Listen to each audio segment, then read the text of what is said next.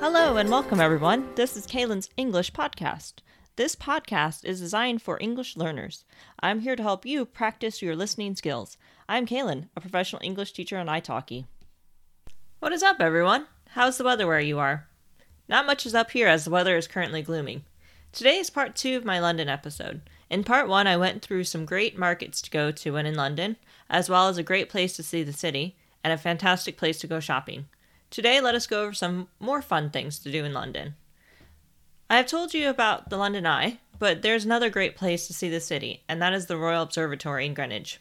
Just a side note, Greenwich is spelled Greenwich, and many foreigners, including Americans, pronounce it as Greenwich, but it is actually pronounced as Greenwich.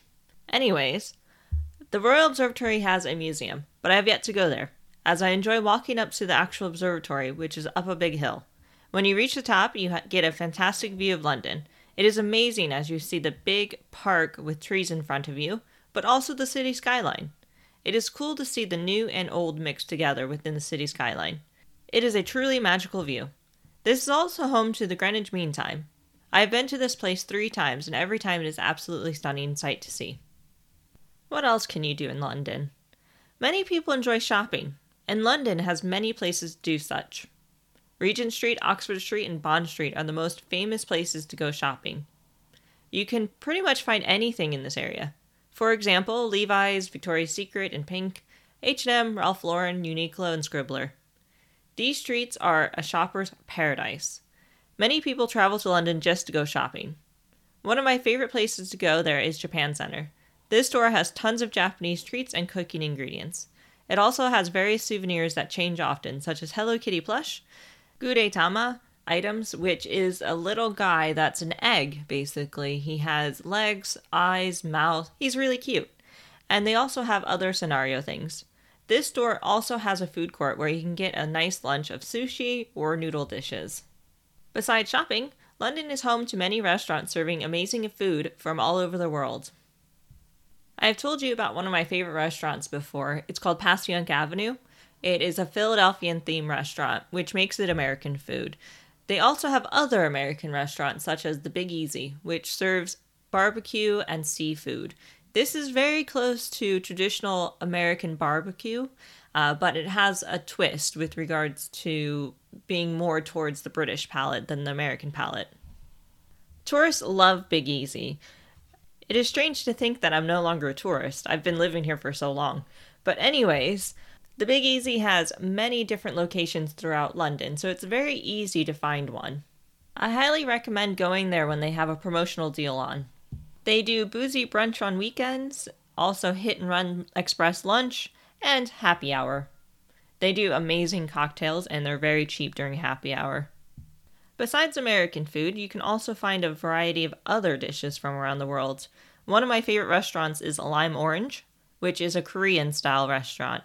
They serve various things like bibimbap, you can grill your own meat, and they have noodle dishes. I have been here before with my husband and my brother and his wife. It was a lot of fun. We grilled our own meat and we enjoyed a bit of bibimbap. It was absolutely delicious. This restaurant is quite small inside, so it is a great idea to get a reservation. Otherwise, you may never even get into the restaurant, or you have to wait a long time because it is very, very small and busy. If you enjoy fine dining, a great restaurant is Hawksmoor. It is a steak restaurant that is absolutely amazing. They also have some seafood as well.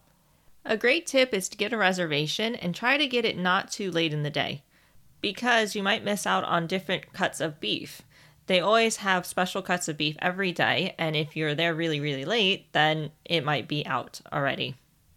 My husband and I learned that the hard way. You might be thinking to yourself, why hasn't she mentioned British food? She is in England. Surely she's going to be eating some British food. To be honest, a lot of the British food that I have had here hasn't been in London. The British food that I eat has been other places across England. So I'll mention those in a different episode when I'm not covering London. I don't think I can stress enough how great the food is in London, how much choice you have. Explore a bit of everything. You can go for Chinese, Japanese, you can go for American, of course. You can do British if you'd like. That's also an option. but explore something new. Maybe you haven't tried Korean or Thai before, or perhaps you haven't tried Greek food or Italian, which, I mean, a lot of people have tried Italian before, it's everywhere, but you can find some really good, authentic Italian here in London. I have had Russian while in London. There's a restaurant called Zima, and the food there is absolutely amazing, and they have a really good vodka selection. If you like vodka, that is, and drink. That's enough food for one episode. Let's talk about something else you can do in London. One of the activities that I enjoyed in London was taking the water taxi on the River Thames. You get some really interesting views of the city, including underneath Tower Bridge. On the water taxi, I had noticed the London Bridge. So that's how I know where it is in London. I've never actually crossed it before that I can remember. But riding the water taxi, you can actually see London Bridge, and you go underneath it. There are many great tours in London as well. Some you have to pay for in advance, and some that are classified as free. They're not actually free because you should be leaving a generous tip for the person that gave you the tour. These free tours can cover anything from rock and roll music, the Beatles, a haunted tour, Harry Potter, history, street food market tours, and much, much more. Whatever you may be interested in, you can probably find a tour about it in London. One last thing to mention before I end this episode, because it is running quite long, is that it's great to take a walk or a bike along the River Thames. You can see a lot of amazing things, from street artists to different types of boats, and also historical places and amazing buildings. It is one of my favorite things to do there. It doesn't cost anything if you're not using a bike, and it gives you exercise. It's great. Oh, and one last thing that I almost forgot to mention. When in England, no matter what city, go to a pub. Find one that seems very, very local. One of my favorite ones in London is the Golden Eagle.